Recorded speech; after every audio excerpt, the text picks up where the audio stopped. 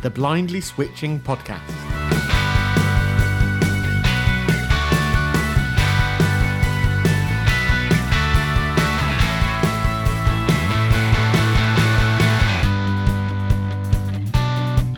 Hi everyone and welcome to the Blindly Switching Podcast. I'm Nick Adamson and this podcast is all about my journey in switching from an Apple iPhone to an Android. So why is this podcast called Blindly Switching? It's because I'm registered blind and use accessibility software on my smartphone. So for iPhone, that's software built into iOS called VoiceOver, and on Android, I'm going to be using the screen reader called TalkBack. I've been a smartphone user for quite a long time now. I think my first phone must have been 2003, 2002, around then, and it was one of the Nokia Series 60 phones with a screen reader called Talks on it. And I loved that. Talks was great. It just worked most of the time, and it was good for what it did. But it was quite limited. You had very limited access to apps. Not that there was really such a thing back then. Once Series 60 phones got harder and harder to get, so it's probably talking 2011, 2012 now. I moved over to Apple and iPhones, and I think my first iPhone was an iPhone 4, and it was a great experience. Learning the touchscreen I didn't find particularly hard. I know some blind people do struggle to get their head around a touchscreen, but it was something I didn't find too difficult at all. And then a couple of years later, I got an iPhone 5S, and a couple of years after that, I got the iPhone 6S, and that is my current phone. So I've probably been an iOS user for 6 or 7 years now. It's been quite some time. So why, after 3 iPhones and 6 years of using VoiceOver and iOS, am I even considering the change? I've invested in apps. I've got an awful lot of time and understanding of the OS and VoiceOver and how to use it and how to get the best out of it. Why am I bothering? And I think the easy answer is I'm just a bit bored. I'm bored of using the same phone, or what has effectively been the same phone for the last 6 years. Okay, I've had different iterations of it, and there's been different releases of iOS, and stuff has changed. Things like the fingerprint sensor and Apple Pay and all that sort of stuff. The other main reason, when I upgraded this from the 5S to the 6S, there was a significant difference. Same when I went from the 4 to the 5S. There was a real benefit in changing phones.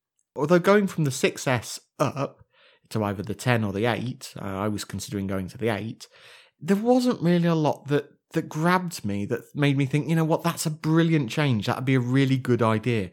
The only real thing was wireless charging. And as geeky as I get, I can't get that excited about wireless charging. So, what's the plan? Well, the plan has already kicked off. Today I went into a shop and I pre-ordered the Google Pixel 2, which is a 5-inch Android phone.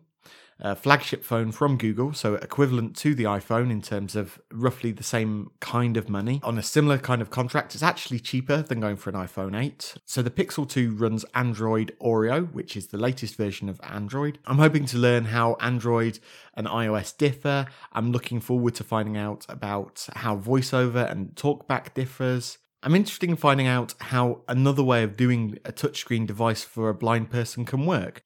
I'm very familiar with VoiceOver and the gestures that you use for that, and I'm looking forward to just finding out another way of doing things.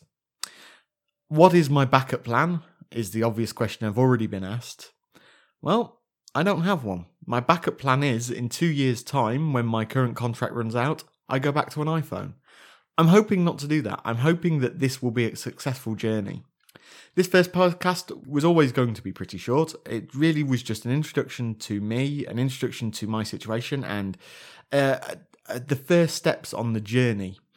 In 2 weeks' time, my Pixel 2 will arrive, and we'll go through setting up. The plan is that I will record the setup process and my first initial feelings on it. I'm going to edit stuff down so that it's not completely entirely boring for you guys. And then as time goes on and I get more into Android and more into the different apps and the different things that I do with it, I plan to sort of review those and go over, what I find and comment on how it differs from iOS.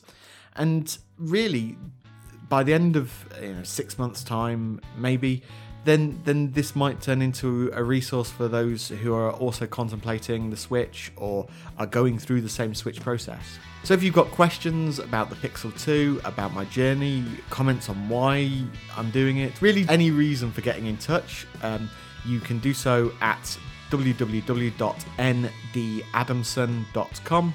Click on the contact me link, and I will see you in a couple of weeks with my nice shiny Pixel 2. Take care all, see ya.